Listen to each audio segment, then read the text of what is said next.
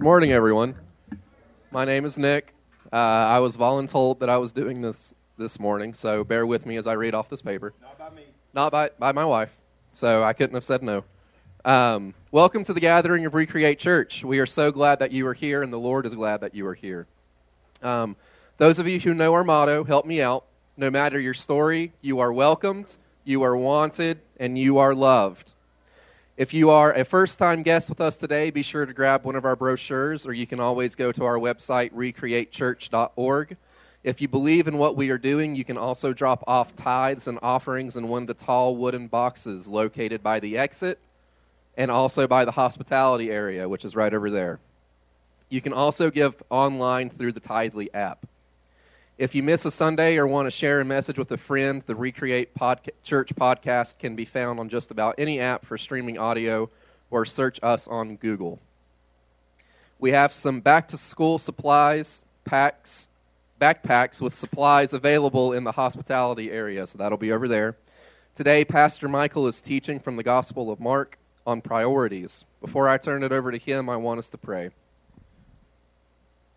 Lord, we believe in your Lord, we believe in your power to transform lives. Please open our hearts to the priorities you have set for us. In Jesus' name, amen. Also, side note, if you're interested in helping with the kids' ministry, there is a sign-up at the guest service desk, which is right back there. And I want to prioritize that is if you are interested. It is not a commitment. It is to figure out what you may or may not want to do. Thank you, guys. Thank you, Nick. How about a hand for Nick? He did a great job for a... He's a great voluntold. I'm so glad to see you guys this morning. It's been several weeks since I've been able to share the word with you.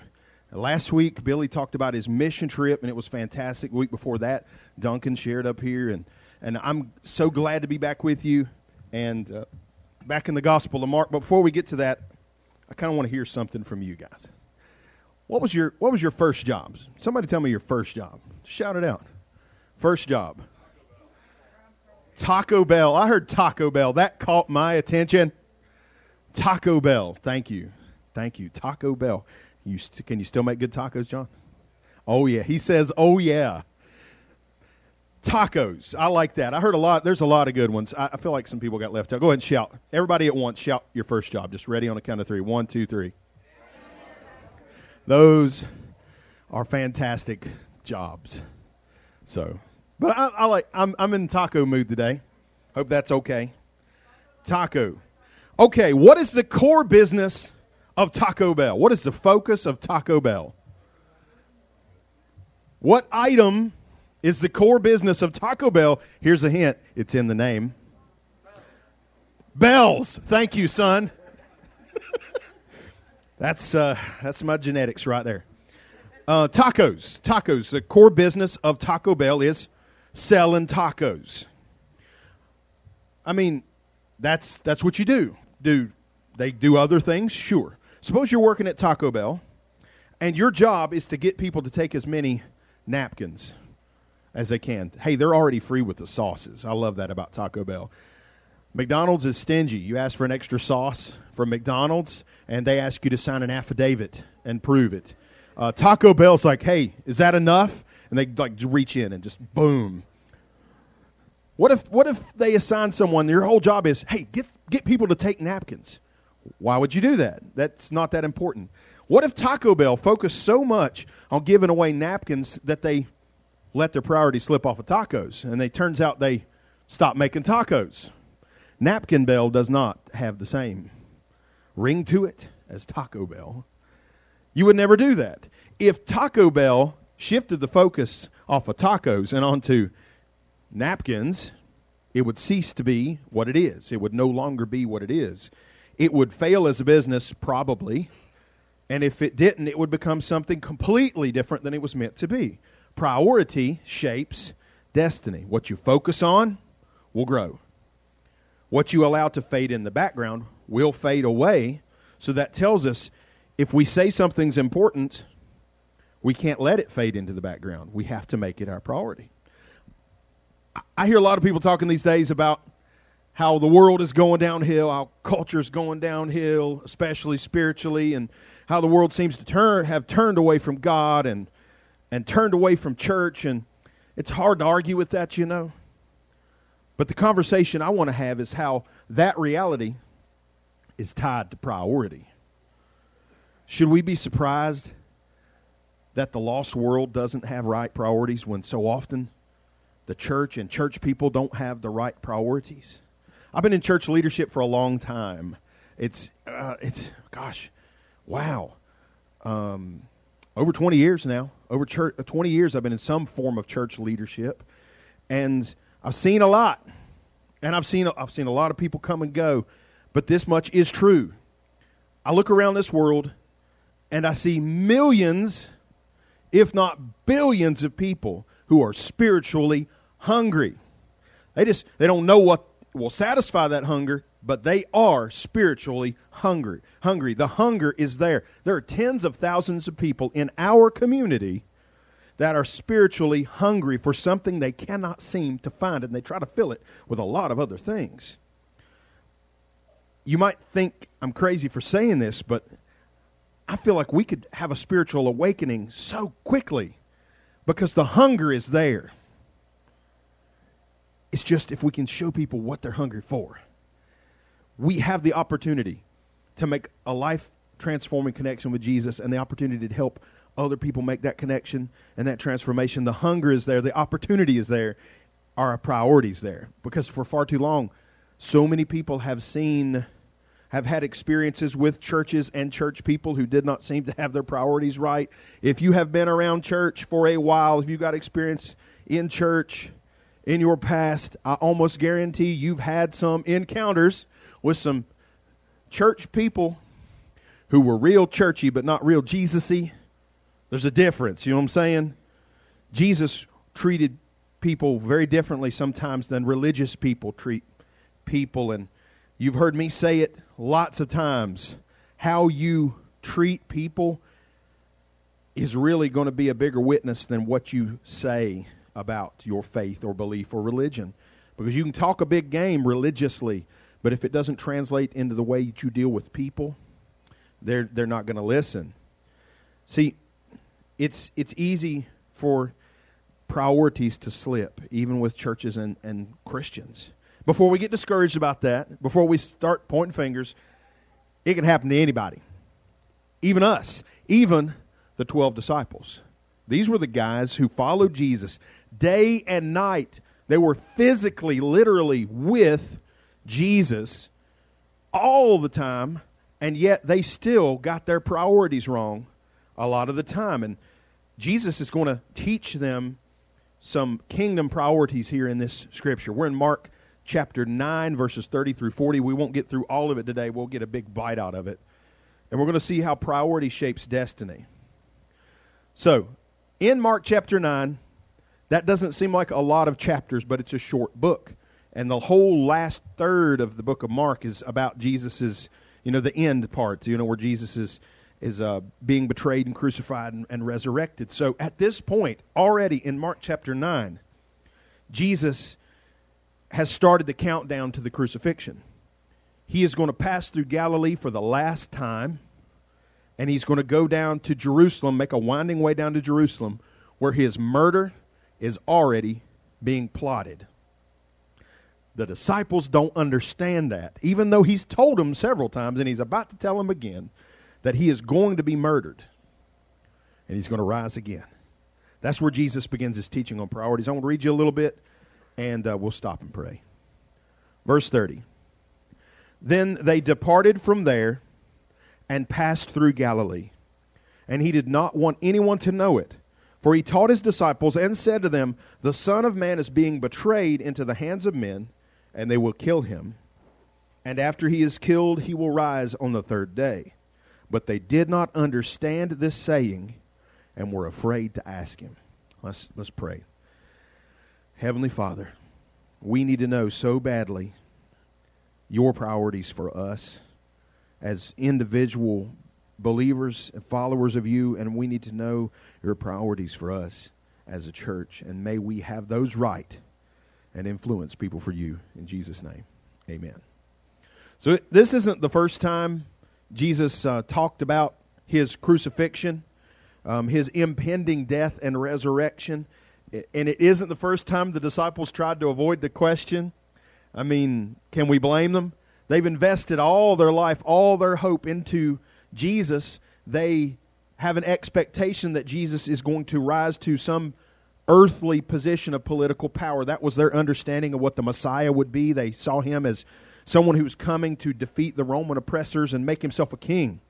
They could not understand how that was compatible with this idea that Jesus would die and rise again. So they just kind of didn't want to talk about it. They did not ask. Later on, they wouldn't avoid the subject. It would become the subject. It is the subject. The death and the resurrection of Jesus, the sacrificial death and the miraculous resurrection of Jesus from death to life, that is the core of everything. Now remember, I realize that Christianity, if you typed into Google, list out the world's religions, one of the options that would come up is Christianity, along with Hinduism, Buddhism, and so forth. Islam. This is a religion, they would say. I'm here to tell you that this whole business of following Jesus is not and is never meant to be a religion. I understand that people have turned it into a religion through the years, but that's not what this really is. This is more than a religion. We are not just people who follow a set of regulations or ceremonies or a moral code. We aren't even just a people who are primarily characterized by belief in the Bible. Should you believe in the Bible? Yes, but even if you never see a Bible, you can be a Christian. So what does identify us? What makes us who we are? It is faith, trust in a resurrected Savior. No resurrection, no Christianity. No Jesus raising from the dead, no business us being here. The resurrection of Jesus Christ is the cornerstone event of our faith and really the cornerstone event of all history. More than anything else, we are people who seek to connect with the resurrected Savior and help other people connect with the resurrected Savior. So what is priority number one? I think I've got a slide there. Priority number one, people plus Jesus. That's it. Priority number one. What does a local church do? People plus Jesus. And then we go from there. What do you, as an individual person, what is your calling? People plus Jesus. You plus Jesus. Other people plus Jesus. That's the good news. That's the gospel. The message of salvation. While we were still sinners, Jesus died for us. And He rose again so we can live. That's our core. Recreate Church. If you grab one of those brochures and you open it up and you look in the middle and you see the identity statement, it says Recreate Church is a community of life and love, leading people with the mission of leading people into a growing relationship with Jesus. We want every single person to make a momentum shift towards Jesus. That's our business. Like, if you're close to Jesus, if you're here today and you're close to Jesus, awesome. We want to be part of you becoming closer. There's always closer. There's always more and more and more. If you're here today and you're kind of on the fence about Jesus, man, we want to get you leaning towards the Jesus side of the fence, at least, okay? If you're far from Jesus, we want to get you inched a little closer to Jesus. If you're running away from Jesus, we want to get you to slow down to a walk. That's our goal for the day. Slow you down to a walk. Because we believe that Jesus is life-changing and transformational. We don't want anything from you. We want something for you. And we are convinced with all our hearts that the thing that every human soul needs is Jesus, is a relationship with Jesus. Nothing else matters until we get that straightened out. People plus Jesus. People plus Jesus. That's powerful, y'all. People plus Jesus. That's the number one focus. It's got to be our number one focus as people and as a church. Okay, if this was Taco Bell, people plus Jesus would be our tacos. That would be the core. Everything else is good. It's great stuff. Taco Bell's got to have napkins and sauce. And they got to have Baja Blast Mountain Dew. or else my son will be very disappointed. I don't know what it tastes like. I don't want to know. I don't want to be Baja blasted. That's not on my bucket list. All those things are good. All those things are important. Gorditas, fantastic. Chalupas, yep. Them Mexican pizza things, I'm not even sure how that works, but it's good. I love Taco Bell's business model. It's the same 5 or 6 ingredients, just remixed different ways. Fantastic. There's meat-ish stuff. Meat-ish. It's meat-ish. Actually, look up some or Google that. It ain't all meat. It's meat-ish. It's meat adjacent. It's meat-ish and some kind of tortilla-ish thing. Tortilla. There we go. Sorry. Hillbilly trying to speak Spanish. And cheese and sauce and all those things are fantastic. But the core of the business is in the name. It's tacos. Tacos. Look, if we're Taco Bell, people plus Jesus is our tacos. That's got to be number one.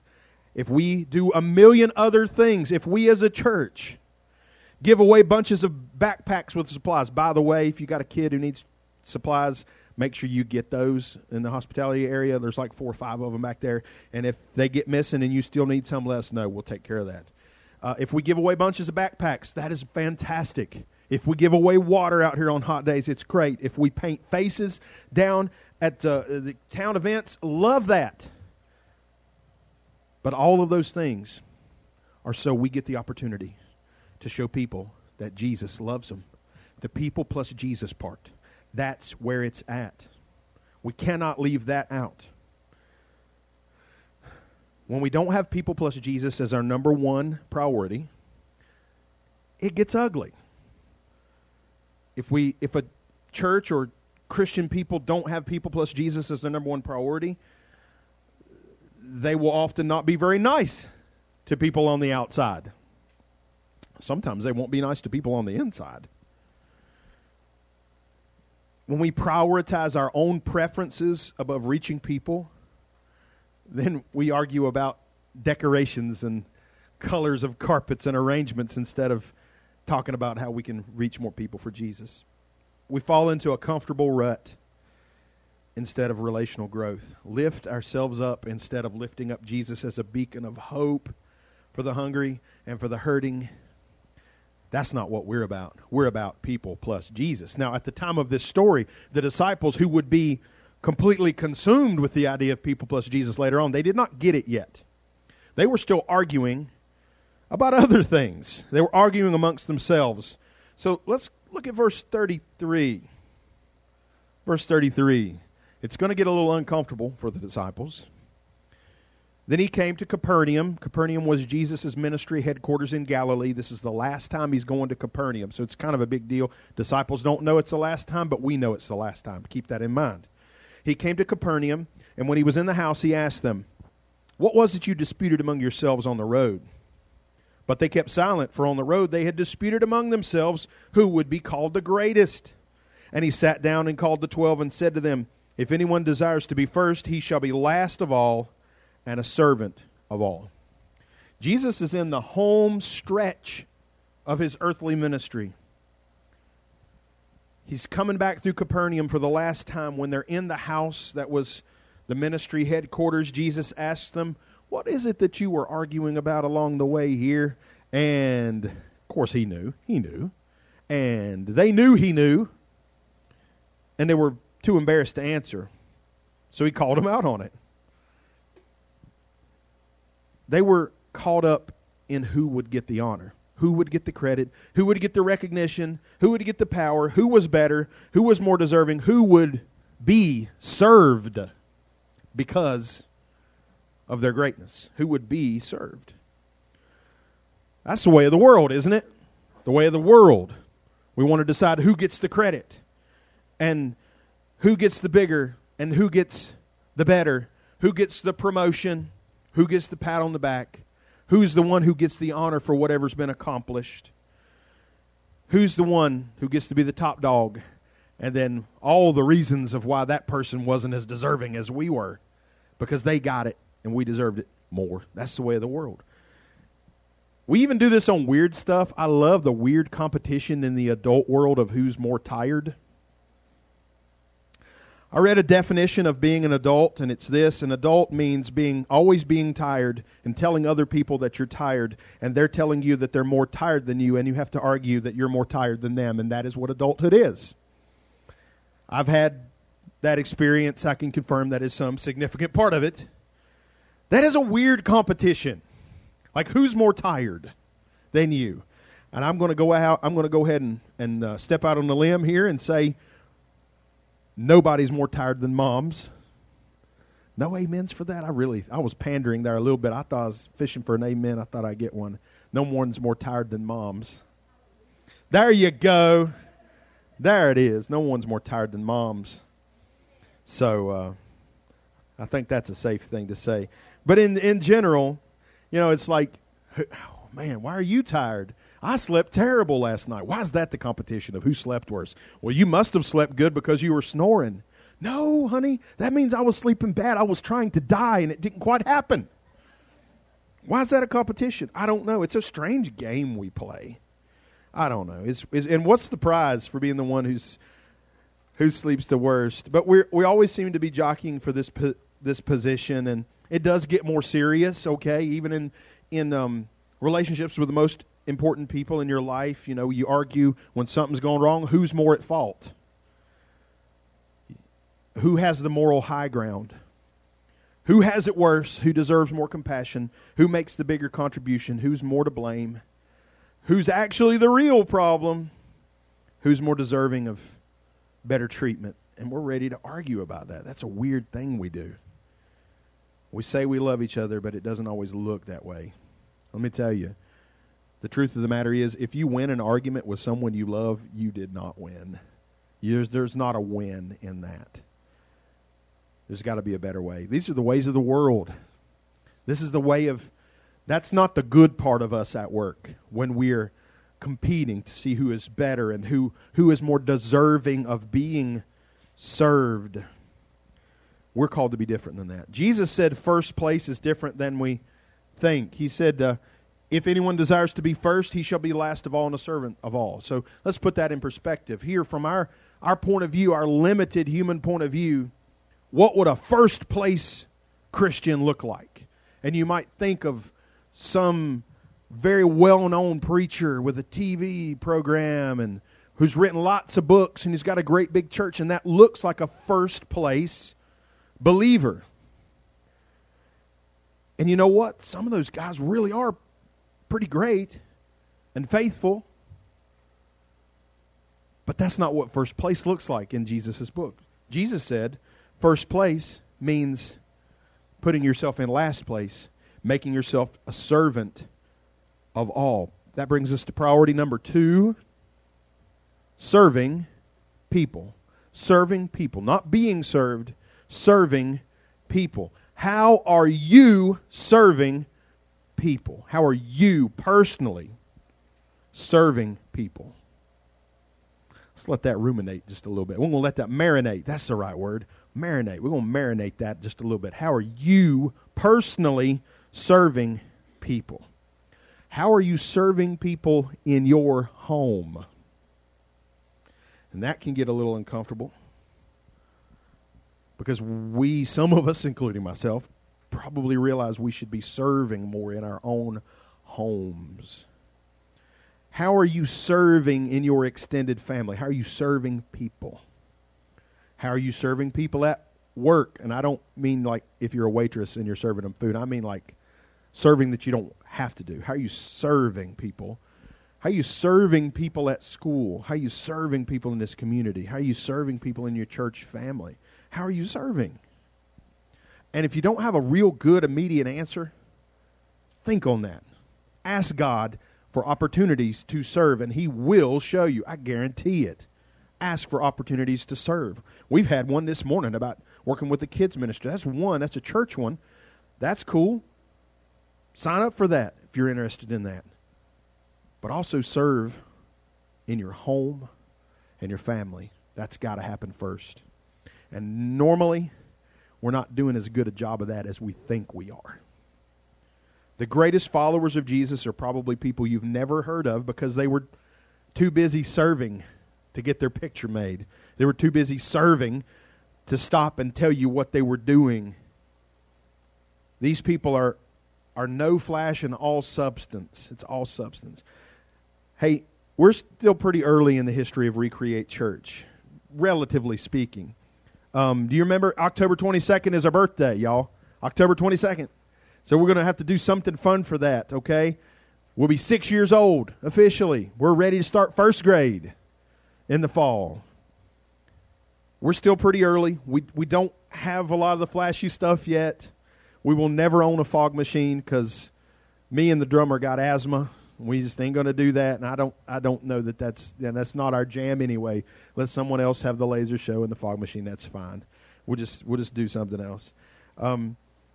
We don't have a lot of the budget or programs of bigger churches. We don't have the amenities that we're going to have someday, and that's okay because you don't have to have a ton of stuff to carry out your calling.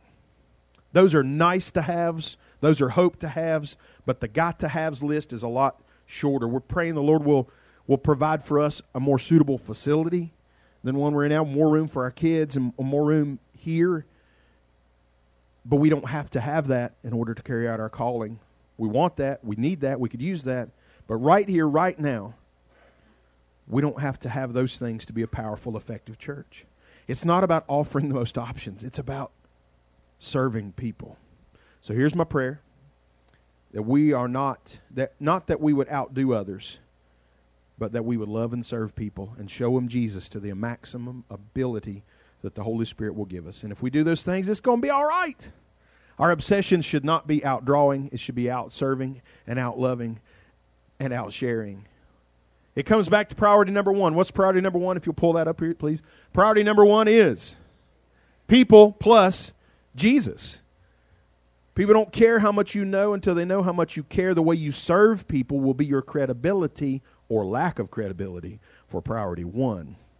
So priority two is a supporting priority for priority one. If you ain't serving people, you're not going to have much of a chance to share with people, share Jesus to people. Just leave priority one up. I'm going to, if you will, let's let that sit just kind of for the rest of this message.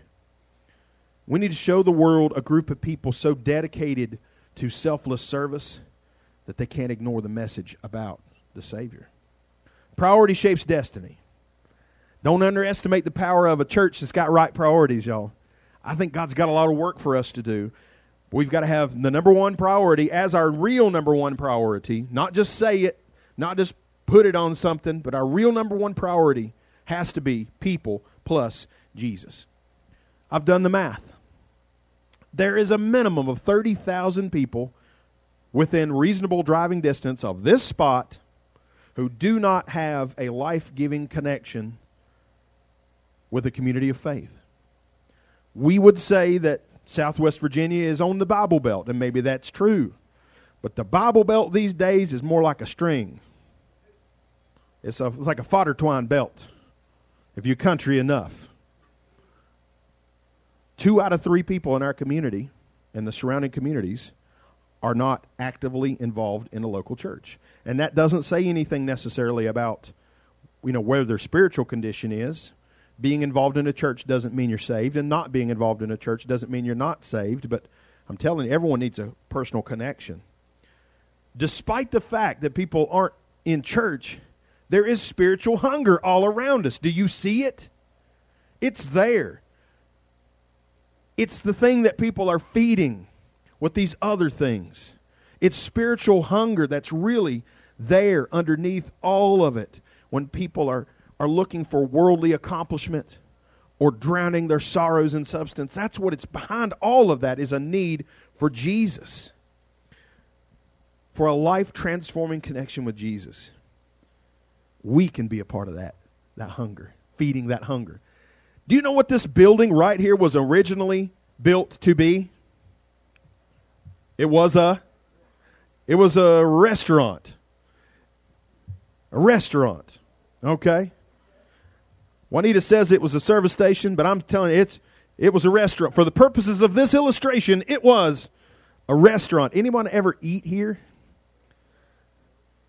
Oh, hey, we have someone who worked here. That's cool. There were some they made burgers here. They were good burgers. I vaguely remember it. I was pretty young at the time. Yeah, there was good food here. You could get your hunger satisfied here. And you still can. We don't sell cheeseburgers. But we offer Jesus Christ. And He's already been paid for. Jesus Christ. People plus Jesus. That's our number one priority. It's got to be. Our menu maybe isn't as big as some churches. Not yet. But people plus Jesus is right there. It's special number one. All right.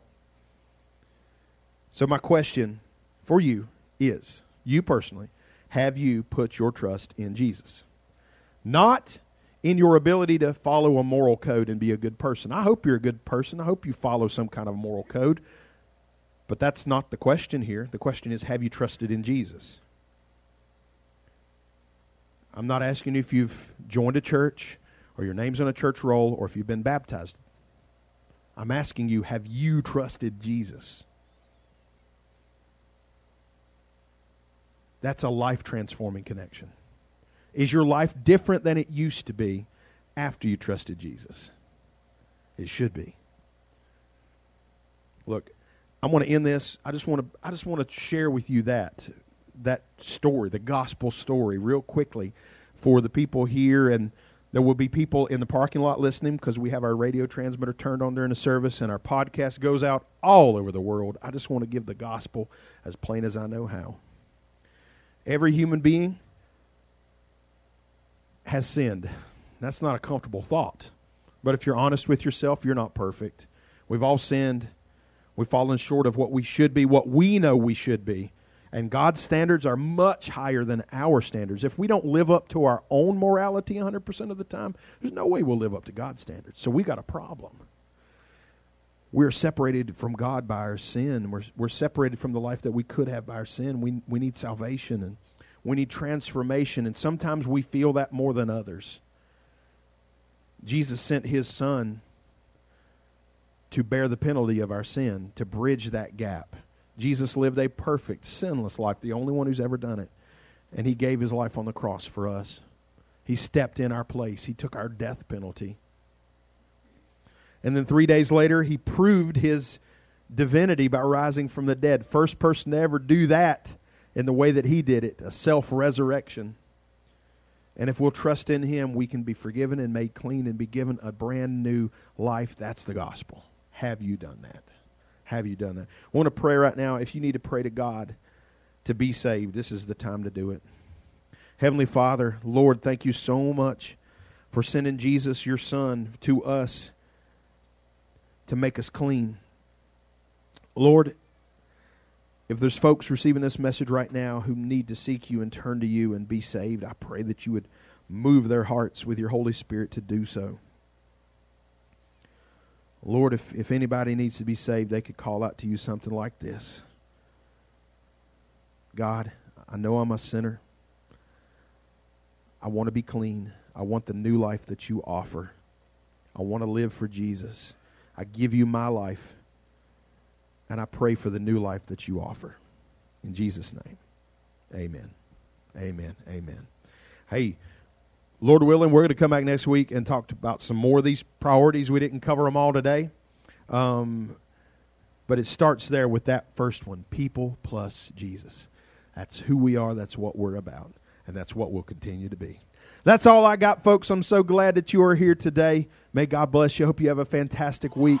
Love you guys. Hopefully we'll see you again soon. Take care.